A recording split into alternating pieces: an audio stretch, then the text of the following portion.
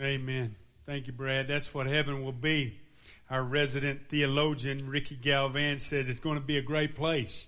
He's going to preach on heaven in 3 weeks, and so until then, we're going to keep this up. In June, we're going to preach about heaven. I don't often do that except at funerals, but I think we need a good dose of heaven after we've had a few weeks of suffering through 1 Peter. We're not going to suffer anymore. You don't have to suffer through the suffering sermons anymore. As we look at this subject, I want you to turn to Revelation 21. 1 through 7 is what we're going to be looking at today. And as you turn there, I just want to remind you, Kenny Chesney says everybody want to go to heaven. Nobody want to go now. But there's a part of me, and I hope there's a part of you, that wants to go. And I hope this series will build that in you. That this world is not our home, we're just a passing through. Our treasures are laid up somewhere beyond the blue. The angels beckon me, the heaven's open door, and I don't feel at home on this earth anymore. Now I know some of you, especially men, when we start talking about heaven, you start checking out. Because you think heaven, somehow, some way, Hollywood is... You bought the lie of Hollywood that it's all about clouds and you're in this bathrobe, white bathrobe with little angel wings and you're strumming a harp all day long and maybe eating bonbons or something. It just sounds kind of effeminate. But men, I want you to know heaven's full of rivers. And where there are rivers, there got to be trout. You know, and heaven is full of mountains and wonderful scenery. Where there are mountains and wonderful scenery, there got to be deer. There got to be elk. There's got to be bears. You think about all that heaven is. The scripture would say this: no eye has seen, no ear has heard, no mind has imagined what God has prepared for those who love Him. We don't know fully what it's going to be like. But the next verse says, but it was to us that God revealed these things by His Spirit. So we do know in part. And I'm going to share 4 words from this text in Revelation 21, and probably more words than just 4. In fact, I have them on my hand right here. If you could see them, you can read those 4 words, then you can just kind of check out for the rest of the sermon. Actually, the first word is this. As we think about heaven, it's new. Look at it with me. In Revelation 21, would you stand in honor of the reading of God's holy word? Revelation 21, 1 through 7, John writes, as he's been given this vision of what heaven is like, about the new creation, he says, then I saw a new heaven and a new earth, for the old heaven and the old earth had disappeared, passed away. And the sea was also gone. The sea was no more. And I saw the holy city, the new Jerusalem, coming down from God out of heaven like a bride, beautifully dressed for her husband.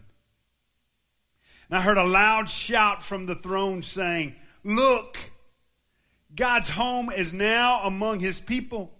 He will live with them, and they will be His people. And God Himself will be with them, and He will wipe away every tear from their eyes, and there will be no more death, or sorrow, or crying, or pain. All these things are gone forever. And the one sitting on the throne said, look, I'm making everything new. And then He said to me, write this down, for what I tell you is trustworthy and true. And He also said, it is finished. It's done. I am the Alpha and the Omega, the beginning and the end. To all who are thirsty, I will give freely from the springs of the water of life. And all who are victorious will inherit all these blessings. And I will be their God, and they will be my children. Father, show us more of what it's going to be like. Not just so our hearts will be warmed and so that we'll long for it, but so that we'll be able to explain it to folks who aren't headed there yet. and help them. Lord, I want everybody in this place to be on track to your place. Jesus, we know our hope, our only hope is in you, the person. And our only hope is in heaven, the place. So help us now as we look at this to be ready to share it. That hope. In your name we pray. Amen. Amen. You may be seated. You can, if you have a pen, you can take notes on your fingers, just like me. For just a moment, the first word there is new. You see how many times it's used there. Isn't it great to think about new stuff? Now, I know it's kind of popular in our day to talk about the vintage or the retro or the antique. Some of us, not very many of us in here are, but some of us are antiques in and of ourselves. We've been around a while and we like that stuff because we remember that stuff when it was new. But I like new stuff. Don't you? Anybody in here like stuff that's new? I mean, think about heaven for just a moment. Everything's going to be new in that place. It's going to have that new car smell. It's going to have that new Christmas about it. That word new is literally freshness. There's going to it's not a matter of time. It's not a matter of age. It's a matter of quality. New. Now, I hadn't had a new car in a long time. I've had one or two in my life. But when you think about a new car, you think about just how neat it is that nobody's ever ridden in that car. Nobody ever used that car before you. I've driven cars long enough to know when the ceiling stuff starts falling down. You know, you ever driven a car over 100,000 miles and you got to hold the ceiling stuff because it's drooping? What is that called? The ceiling liner, whatever. You know, you think about an old sort of car, the air conditioner breaks down. New cars have new gadgets and new stuff. But they also have that smell. When you think about heaven, that's one of the new great things about heaven is the newness of the smell. But here's a picture that John gives us of heaven. It's like a bride, adorned or dressed beautifully for her husband. Now, ladies, I don't know what it's like for you. All I know about is my bride.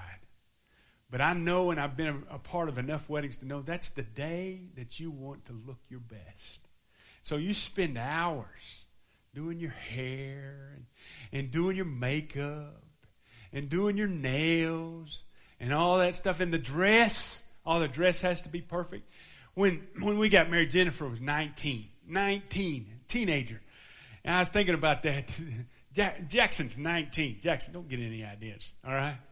You think about what it was like when you, on that special day, how beautiful she was. Now, I want you to know, she didn't peak at 19.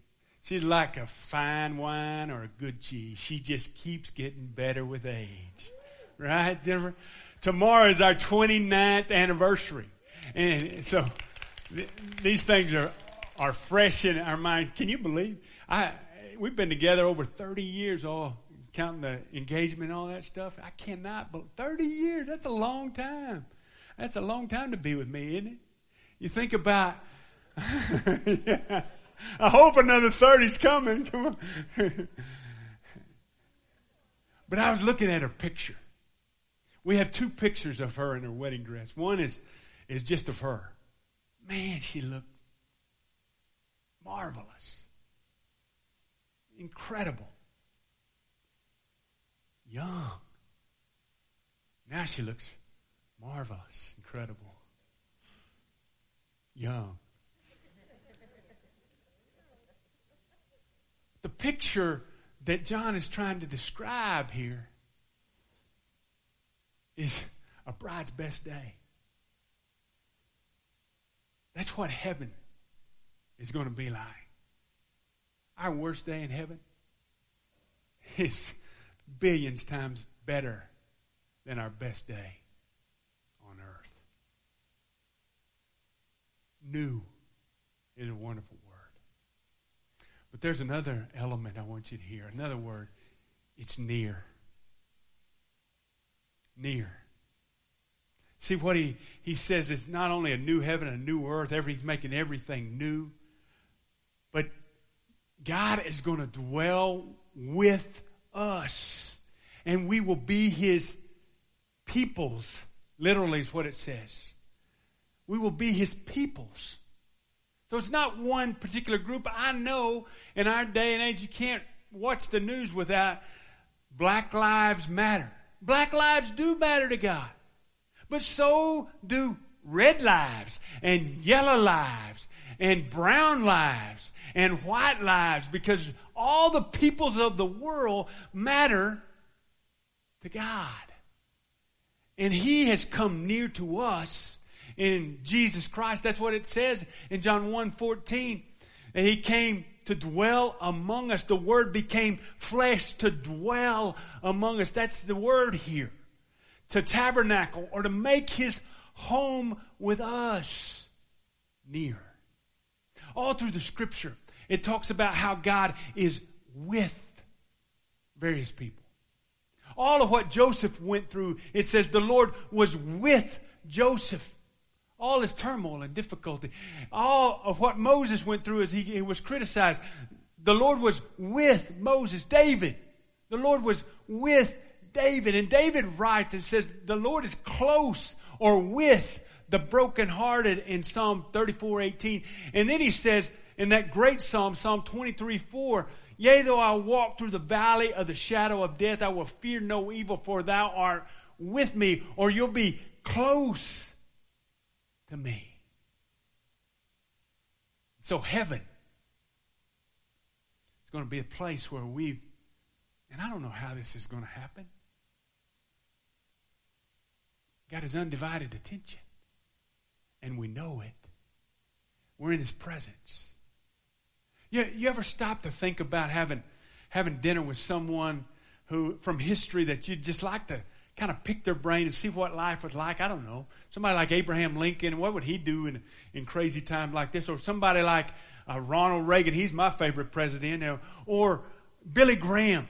I think about all of what he could share.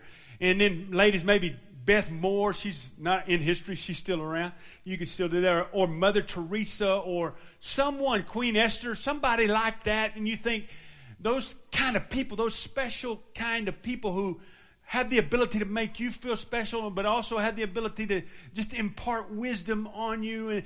And you want to be around those kind of people.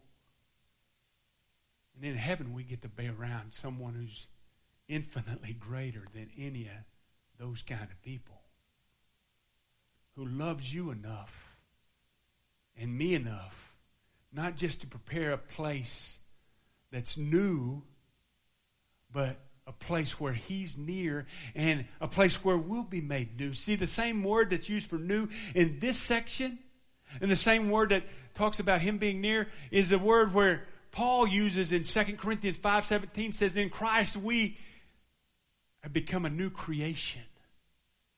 The old is gone. The new has come. And that's, folks, the key to making sure we're going to be there forever. See, heaven is not the default location. Hell is. In fact, in verse 8, the very next verse of what we read in Revelation 21, the next verse talks about hell, the lake of fire. That's not where God wants us. God wants us in a place where He's near and He's close. And so do you know Him because you've been made new? As we talk about heaven, the reason we're talking about it is to make sure that we know we're going there. Now, third word I want to share with you is know. All right, so we've got new and near and know. N-O. And notice what verse 4 says is not going to be there, because heaven's going to be a great place because certain things are not going to be there. Look at it. He will wipe away every tear from their eyes, and there will be no more death or sorrow or crying or pain. All these things are gone forever. David writes in another place about tears. And he says this to God: you keep track of all my sorrows. You have collected all my tears in your bottle. In Psalm 56, 8 and 9. And you have recorded each one in your book. My enemies will retreat when I call to you for help. This I know, God is on my side. And He's going to take that bottle of tears and cap it and wipe every other tear away. Now, those are tears probably not of regret, but tears of suffering. And so there's not going to be suffering because there's not going to be death, because there's not going to be sorrow, because there's not going to be crying, there's not going to be pain. Think about all the brokenness of this world, all of what we're living through right now, and none of that brokenness will be there. We'll be whole again. Released from all that relational, emotional, physical pain. There's going to be no more sea. And I know some of you like the sea. Some of you like to get out there and fish for terrapin or whatever. You do that around here? No. You got to go a little ways down to the coast or whatever. I don't like the sea. It makes me seasick. But that's not what he's talking about. He's not talking about a body of water. He's talking about there'll be no more separation from those you love and those who've gone before you. And there will be no more evil, because throughout Scripture, these beasts keep rising out of the sea. The Antichrist in chapter 13 of Revelation rises out of the sea. In Daniel 7, there's beasts that come out of the sea. And so the ancients thought that the sea was a place of danger, and the sea was a place of evil. None of that there. Because there's no evil, there's no suffering caused by the evil that takes place in our world. None. Gone. Forever. Heaven's going to be great for what's not there too. But here's the fourth word. And it's know. K-N-O-W. And verse 7 talks about this, as I want you to see it, that we know we are His people. All who are victorious will inherit all these blessings, or all that are conquerors will experience all that God has for us in that place. And He says, I'll be their God, and they will be my children. He talks about us as personal possessions, personal relationship. We know Him near, but we also know that we know. We're confident. What gives us that kind of confidence? Do we have confidence somehow, some way that we're going to make it because our good things outweigh our bad things? Oh, I hope not. Because folks, I know myself enough to know, as good as I want to be, I'm not. And so it's not based upon some scales of justice. Our going to heaven and being there with Him forever is not based upon anything other than the fact that it's done. He did it for us. It's finished. He's the Alpha and Omega. He's making all things new. He's done that and began to do that on the cross through the resurrection. All things are made new. Jesus finished His work. That's why on the cross He says, it's finished. It's paid in full. Your sin and my sin, and we trust in Him and what He's done for us. And that's the only way we get there. There is no other way. Jesus says, I'm the way, the truth, and the life, and no one comes to the Father except through me. Acts 4:12 says, there's no other name under heaven given among men whereby you must be saved. He's the only way. 1 John, just a few books before John writes his Revelation, he writes a letter, and in 1 John 5:11, he says it this way, and this is what God has testified. He's given us eternal life in a place called heaven. And this life is in His Son. And whoever has the Son has life, and whoever does not have God's Son does not have life. And John writes, I have written this to you who believe in the name of the Son of God, so that you may, read it with me, so that you may, what? Know you have eternal life. You don't have to wish. You don't have to guess. You don't have to hope. You can know. And the way you know is you say something as simple as ABC. I admit I'm a sinner. I need you, Jesus. I believe you died on the cross for the forgiveness of my sin. I choose you this day, Jesus, to follow you. The end of this chapter in Revelation 21, it says this about heaven. Revelation 21:27, if you still have your Bibles open, it says, nothing evil will be allowed to enter, including you and me, nor anyone who practices shameful idolatry and dishonesty, but only those whose names are written in the Lamb's book of life. You know who the Lamb is? Jesus. In Jesus' book, your name's got to be in there. If your name's not in there, you don't get in. Ruth Anna Metzger was a professional singer who performed at a wedding in Washington, Seattle, Washington.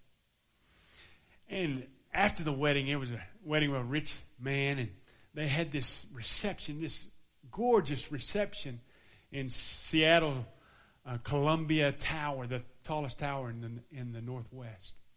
And the stairs leading up were stairs of gold and kind of spiraled up, and there was a ribbon cutting at the reception to kind of lead the bride and groom up there, and they led everyone else up there. And when you got to the top, there was a maitre d' with a book.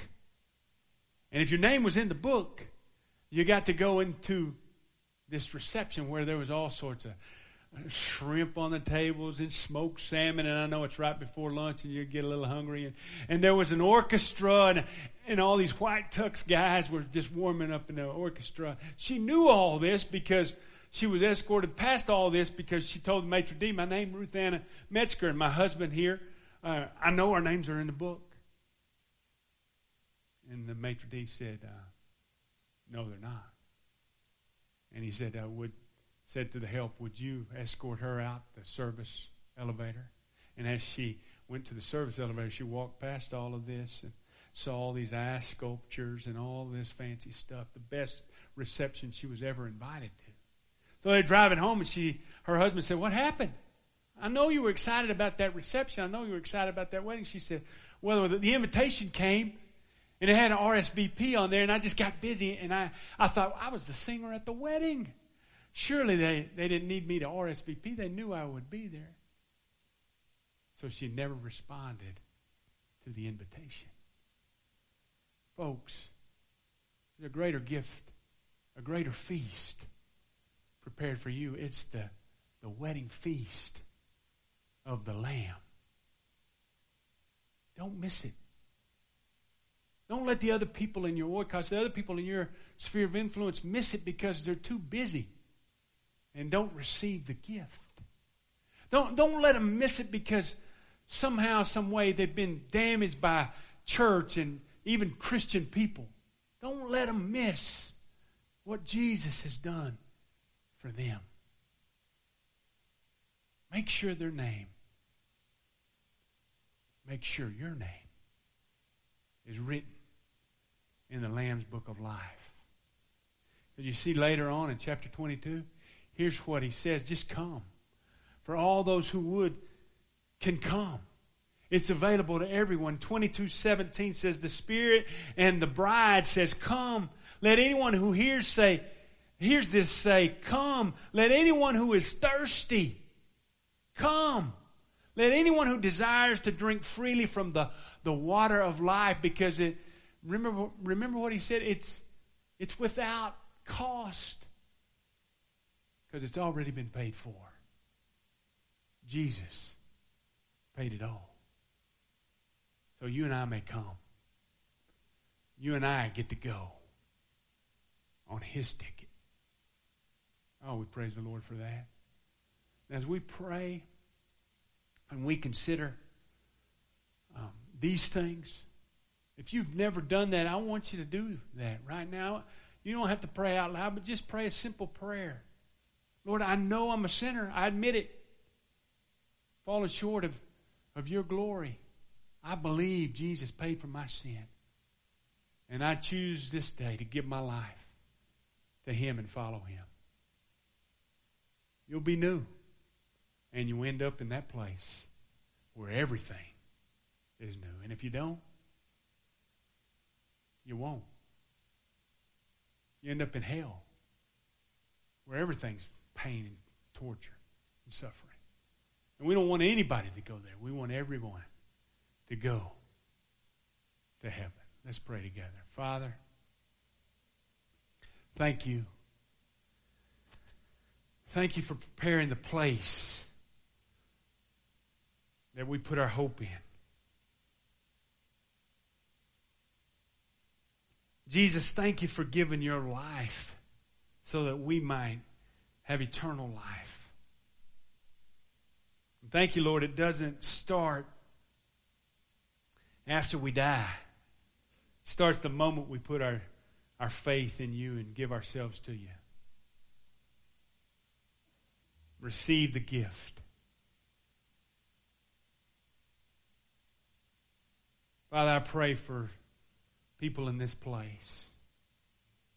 Lord, I pray if there's someone who doubts all of that, doesn't know that they have eternal life for sure, that they pray that prayer. Lord, I know I'm a sinner. I believe you died for my sin. And I give myself, I choose this day to follow you. Lord, for those of us who've already done that, may we continue to be soft and sensitive to the people around us who haven't. Lord, in our broken world, the only solution, the only fix is you, Jesus. So help us lead people to you. Help us share the good news that you paid it all already. Help us help them turn from their sin and turn to you. In your holy and precious and powerful name we pray. Amen.